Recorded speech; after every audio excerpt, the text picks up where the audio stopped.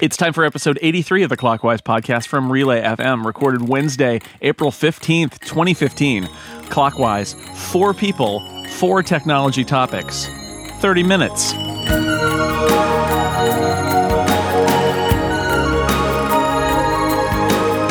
Welcome back to Clockwise, where it's time for another guest host. I am your co-host, Jason Snell. Dan Morin is on assignment. And so, across the internet from me, my guest co-host again, it's Mike Hurley. Hello, Mike. I promise to be better this time. Well, you know, low bar. Thanks.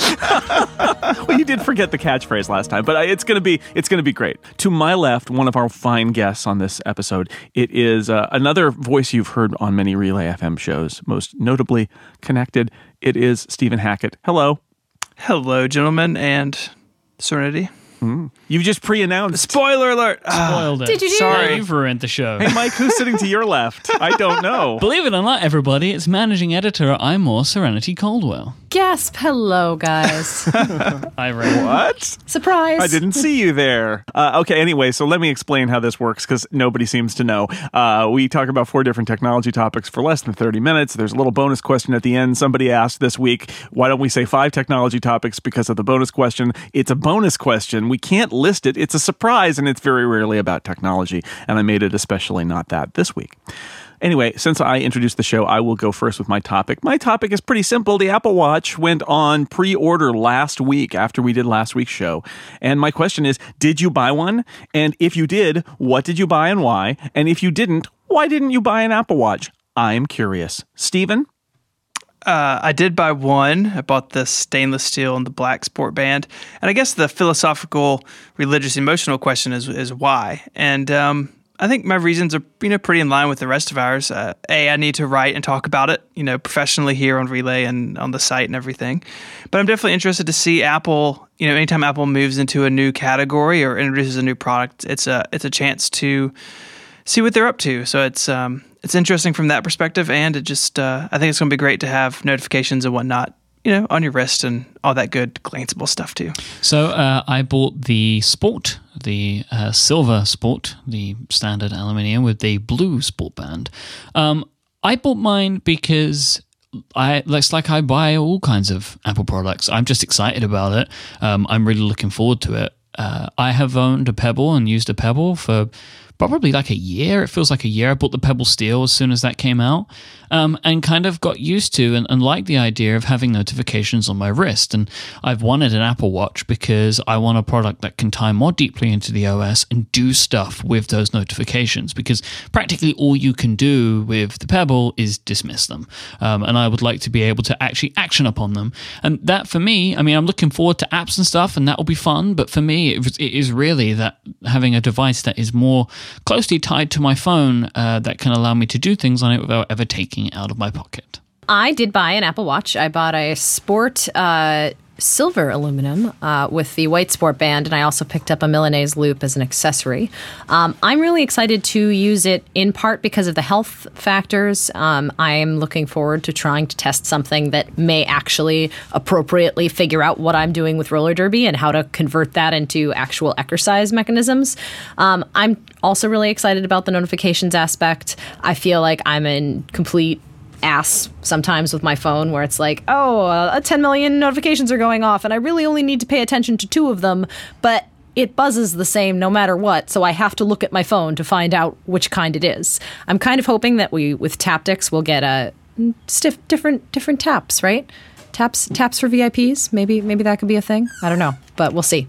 I keep thinking that iOS 9 is going to need to overhaul Notification Center, because Notification Center matters even more with the Apple Watch. And I think people's experience with the Apple Watch is going to have a lot to do with how their notifications are set up. And Notification Center is not the easiest thing to set up. So I think that's a big one. I also bought an Apple Watch, so we're 4 for 4 here. Big surprise. Mine is I got the black band sport, which means that it's the space gray aluminum and not the silvery aluminum. I like how it looks. I'm pretty happy with it. But I also I ordered a leather classic buckle in black as well, because I just like that look and like that feel, and because my wrist is all sweaty when I take off the rubber band.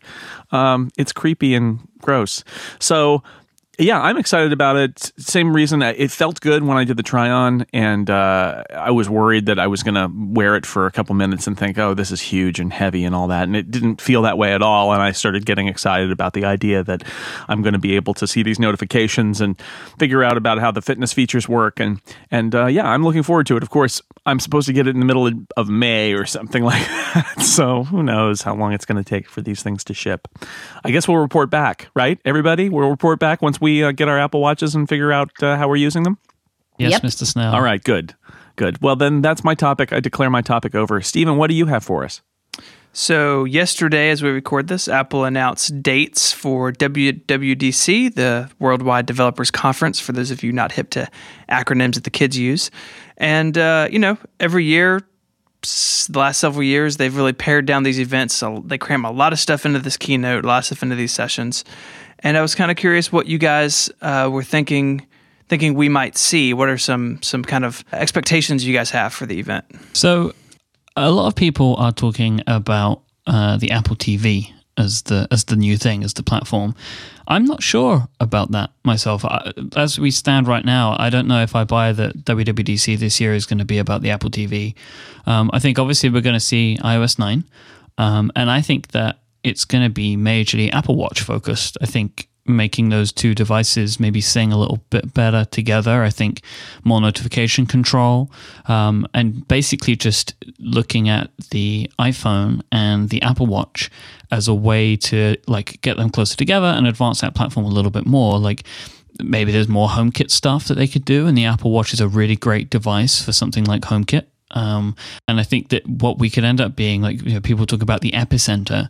I think the epicenter that Apple have mentioned in their invitation or their announcement is going to be the watch. And I think that we're going to see that become a more and more important platform, because right now I feel like Apple have a new platform, which is the watch to bet on, and I think that they should probably be focusing their attention on that rather than saying, hey, and here's a new Apple TV as well. But that's just my opinion right now.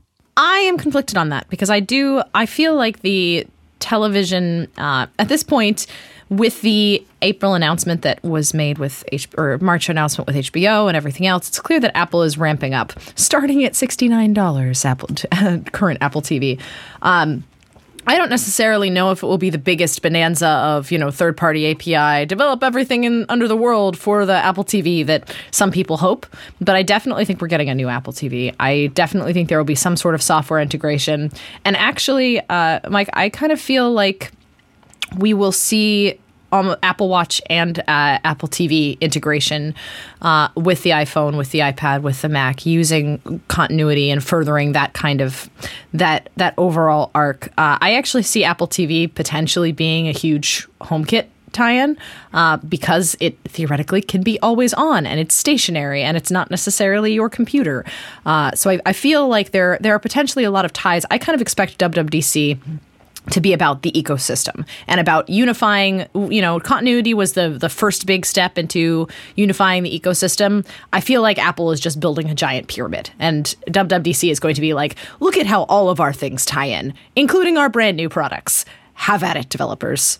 You hear first, folks. Apple is luring developers to San Francisco, where they will be taken away to construct a giant pyramid. Also, Stephen, we learned there that what the kids really say is WWDC. You're not cool enough to do that. Neither am I. Also, worldwide is one word. Why are there two W's? I'm confused. I think the Apple TV story, well, first off, if Apple is not ready to really talk about native apps on the watch, the Apple TV story gives them something else to card out there and say, look, new development environment, yay, which I think is a possibility. We've heard Apple say that native watch development is coming by the end of the year. It's unclear whether that means they'll show developers the tools by the end of the year, but it won't actually come until the following year, or whether those apps would roll out this year. I certainly anticipate that to happen, but I do think that, to everybody's point, you risk splitting everybody's attention 4 different ways if you say new iOS, new OS 10, new watch stuff, new Apple TV stuff, even though they're all interrelated. At the same time, wouldn't that be a great blowout event if they did that and said, look at all these opportunities for developers? I'm looking forward to seeing iOS changes that, like I said earlier, maybe tie in with features that the watch makes a higher priority. So better notification center might have been on the agenda forever, but the watch makes it a real priority. And so we might see something like that in iOS 9. And of course, I think we're all hoping that maybe Apple will address some of the bubbling concerns about software stability and talk about how they're focusing a little bit more in the next versions on stability and bug fixes and things like that. I think that would be a nice signal to get from them. But we'll see.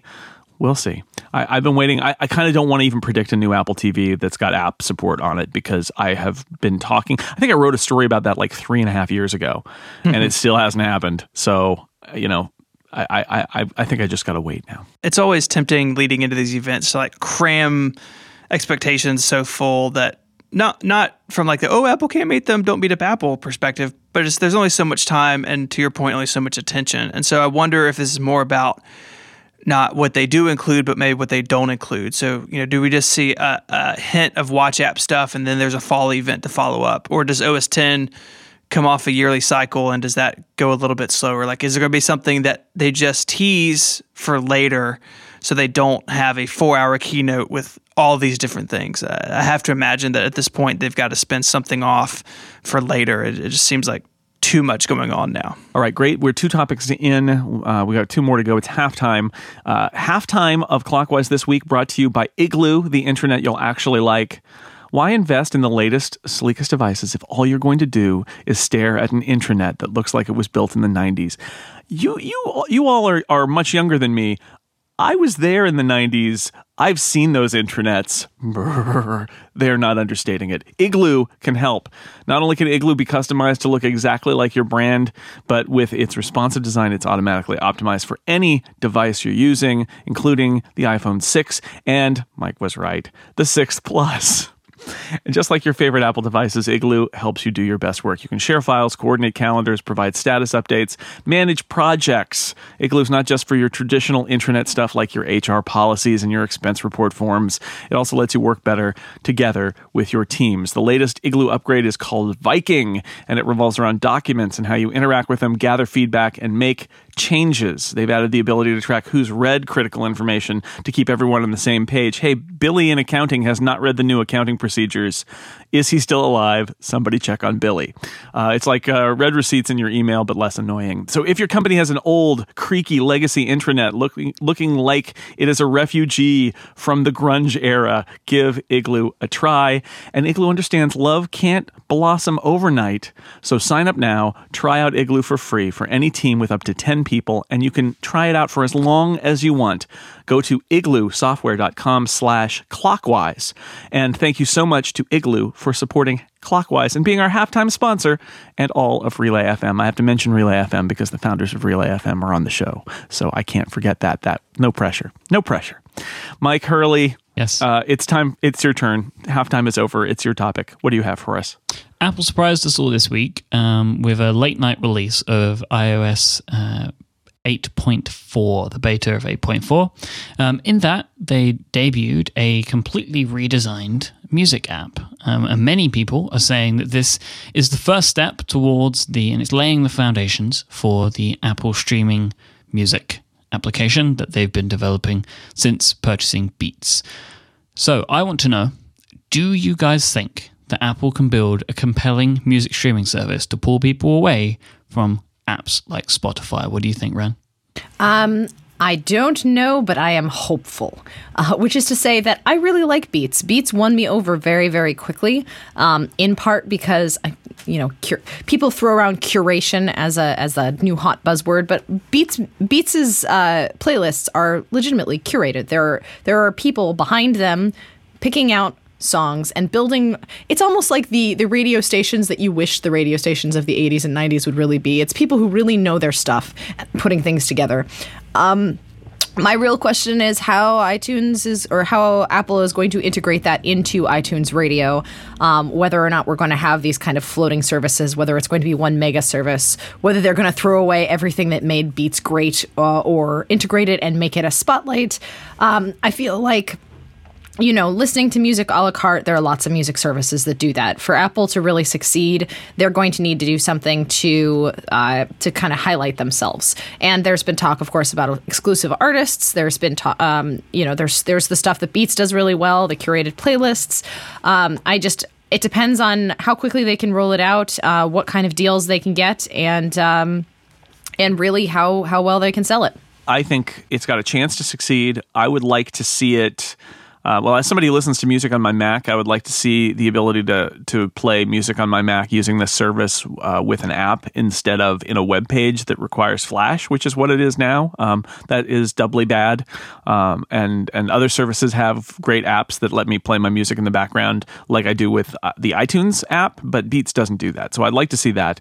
I'd like to see some integration between the fact that Apple knows what your music is, the music you purchase through iTunes, and if you use iTunes Match, all of the music in your library, seeing a good way to integrate that with a streaming service so that if you've got some music that's not in the streaming catalog and also want to listen to some music that is in the streaming catalog, that you could actually say mix and match. And wouldn't that be kind of fun? And I think Apple could do that in a way that other services couldn't, and that artists might like, because you might be able to have a Taylor Swift playlist and also offer the new thing that's not on streaming but offer it for purchase and kind of integrate it into the playlist. There's a lot of interesting stuff they could experiment with there. So I think they can build a compelling music service, especially if they allow it to still be played on Windows and Android and not have it just be an Apple platform only thing. I think this is so early in the music streaming game that it's anybody's game, including somebody we haven't even heard of yet. I don't feel like somebody has just blocked this and it's going to be one of the major players and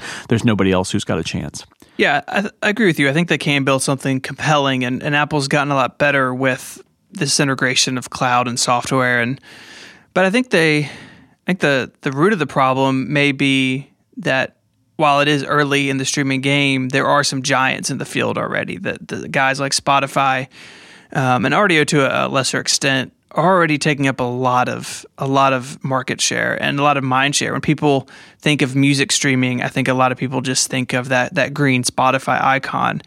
And Apple has, for better or for worse, a bit of reputation now, especially in music, that iTunes isn't very good, and especially on Windows, it's really kind of miserable to use, and it's not a great experience. And there are already a lot of people completely sidestepping Apple's music ecosystem. So just because they build it doesn't mean that people will come. And Apple's got to figure that marketing angle out to get people back into their music world, into their ecosystem, and away from guys like Spotify.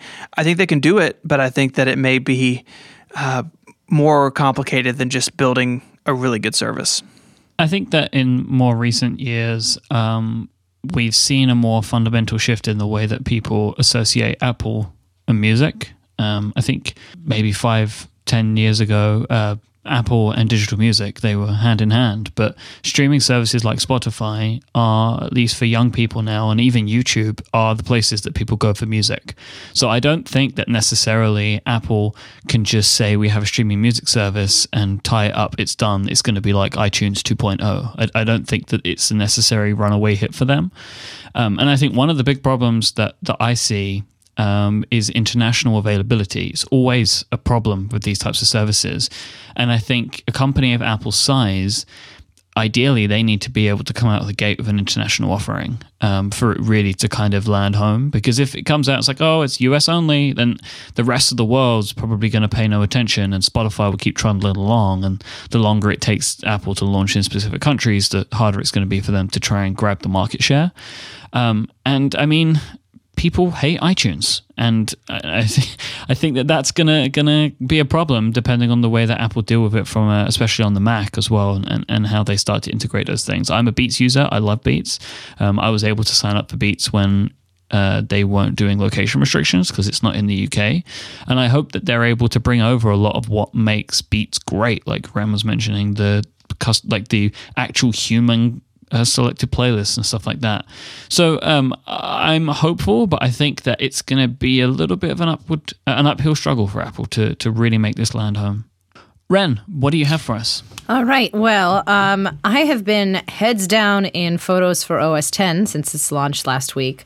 I more did a ridiculous amount of coverage on it, and I'm still getting questions and people asking about crazy scenarios. But I wanted to know from you guys, I've been using this for about Photos for OS X about 3 months, and my entire library is over and on Photos for OS X, and I'm really liking it. I think it's a really awesome way to have your photos on all of your devices, and I don't think the compromises in editing is necessarily too big for me, but there's still some things that I would like, and I'm curious, panel, like in terms of, are you guys using it? And if not, why? And what do you still want from it?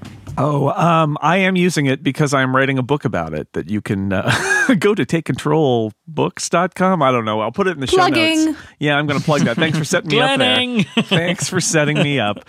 So I am using it. I'm liking it because it's so fast. I've been using it since the beta, obviously, because I've been cramming everything into this book. But I've got like 25,000 photos in iCloud Photo Library now. And the fact is, I've said this before on some other podcasts, but my Macs all have SSD drives in them, and they're not big enough to hold this library that I've been assembling since my daughter was born 13 years ago. And now I have access to all of those photos because they're up in iCloud, and Photos actually scrolls through them, which iPhoto didn't. So I'm really liking it.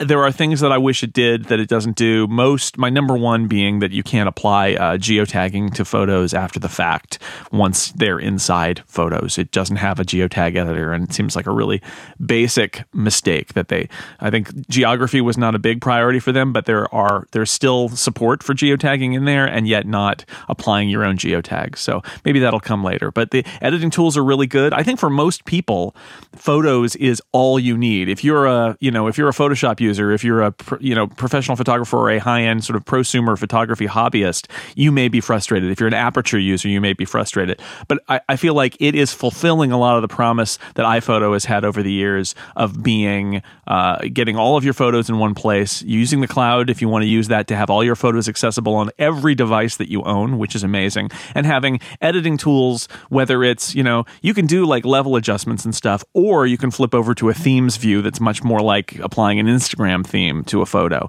And the crop tool has the auto leveling built into it, so it'll find planes in the shot and get your tilted photo to be straight. It's got a lot of good stuff in it, so I'm liking it a lot, which is good because I did dread the idea that I was going to write a book about an app, not knowing whether it was any good or not, and find out that it was terrible. So I'm feeling okay about it now. All in all, I'm relatively happy with it. I was using a complicated series of Dropbox folders and subfolders before this, and part of me misses that simplicity, but having the thumbnails and everything to scroll through, even in a big library, mine's about 70 gigs. The responsiveness is pretty good. Sometimes I catch it trying to catch up with me and draw thumbnails, but as far as additions, I think Apple really needs to focus on both the language and the control the user has around the iCloud stuff. So currently, I'm not using the iCloud Photo Library. It was really weird for me in beta, so I'm sort of got scared away.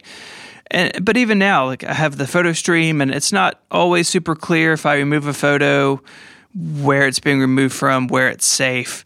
And with the iCloud Photo Library, if you just hit upload, it can take over your CPU and network connection. And I would like Apple to see what they could do about that and make it a little bit easier to understand what's going on with this cloud stuff, because photos are really important. And, like you, Jason, I've got kids, and I want to know without a shadow of a doubt where that image is. Yeah. And there's little edge cases in Photos and iCloud where those things meet. And I think that should not be the case. It should be really clear what's going on at all times.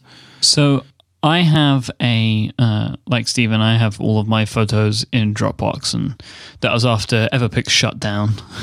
I didn't want to go back to any of these services anymore, so I was just using Dropbox. It was a system that I could control. I also signed up for iCloud Photo Library because why not? But I haven't yet brought those photos into the Photos app.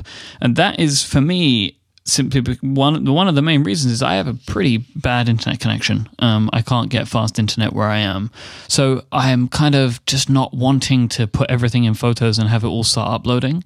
It's something that I want to do. It's just not massively high on my list.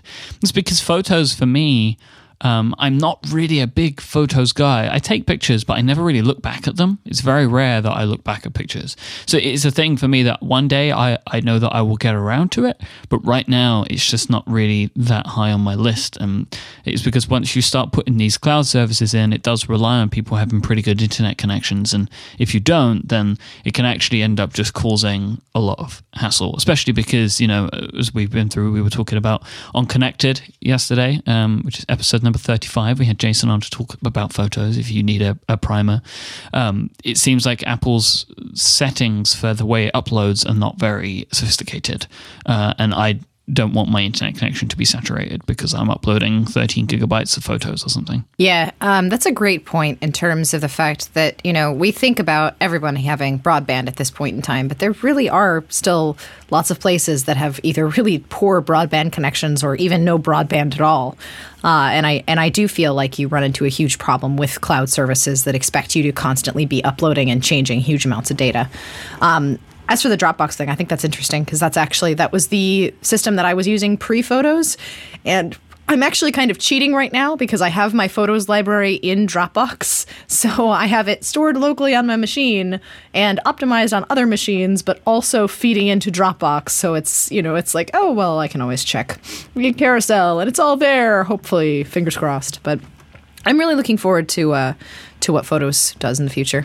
All right, we have reached the end, but as I promised at the beginning, we have a bonus question left to go. The bonus question on Clockwise today, brought to you by lynda.com, the online learning platform with over 3,000 on-demand video courses to help you strengthen your business, technology, and creative skills. For a free 10-day trial, visit lynda.com, lynda.com/Clockwise. Lynda.com, you know it. It is the online video training center. It is for the curious. It's for people who want to make things happen. If you want to master Excel, learn negotiation tactics, build a website, boost your Photoshop skills, all of these and pretty much anything else you can think of are on lynda.com as high-quality video courses from the experts made in Lynda's beautiful. The lynda.com studios are amazing. They are a professional video studio. This is not a shaky cam YouTube video in somebody's basement. You can browse course transcripts to follow along or search for an answer, jump right to there, learn the thing you need to do, and then go back and solve that problem in the job you're doing. I've done that. I've taken the entire course and had a great time learning about a whole subject, and I've also been able to parachute in, find one thing that I need to know, learn that thing, and then use it to solve the problem that I was looking for. Lynda.com memberships give you unlimited access to training on hundreds of topics for one flat rate. If you're looking to become an industry expert, you're passionate about your hobby, or you just want to learn something new, I want you to visit lynda.com/clockwise and sign up for your free 10-day trial. That's lynda.com/clockwise. And thank you so much to lynda.com for supporting Clockwise, all of Relay FM, and the bonus question. My bonus question today is very simple. Stephen Hackett, what's your favorite time of day? Anytime I get to talk to you, Jason. Oh, 10 points. Unfortunately, this isn't a point-based game. Mike, what's your favorite time of day? The morning when I sit and drink my coffee and read Twitter. That is my favorite time because it's early for me. I wake up at like 9 in the morning still. And everybody leaves me alone at that time of day. So I get to just sit and do that in the morning. And it's a nice way to start my day. Nice. Serenity Caldwell, what's your favorite time of day? I really like either really early in the morning or really late in the evening. Right when the stars are most clear at like 1 in the morning, when you've passed the really sleepy time into like, okay, action. Oh, wow. That's great. That's a great one. My favorite time of day is about 9:15 p.m. because that's when we put the kids to sleep.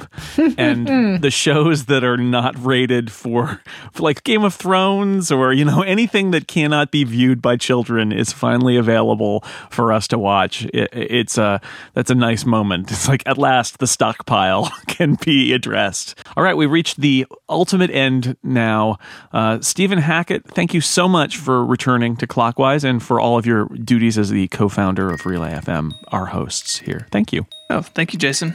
And Serenity Caldwell, thank you so much for joining us today. Thank you, Mike. It was great. Mike Hurley, you did a good job as co-host.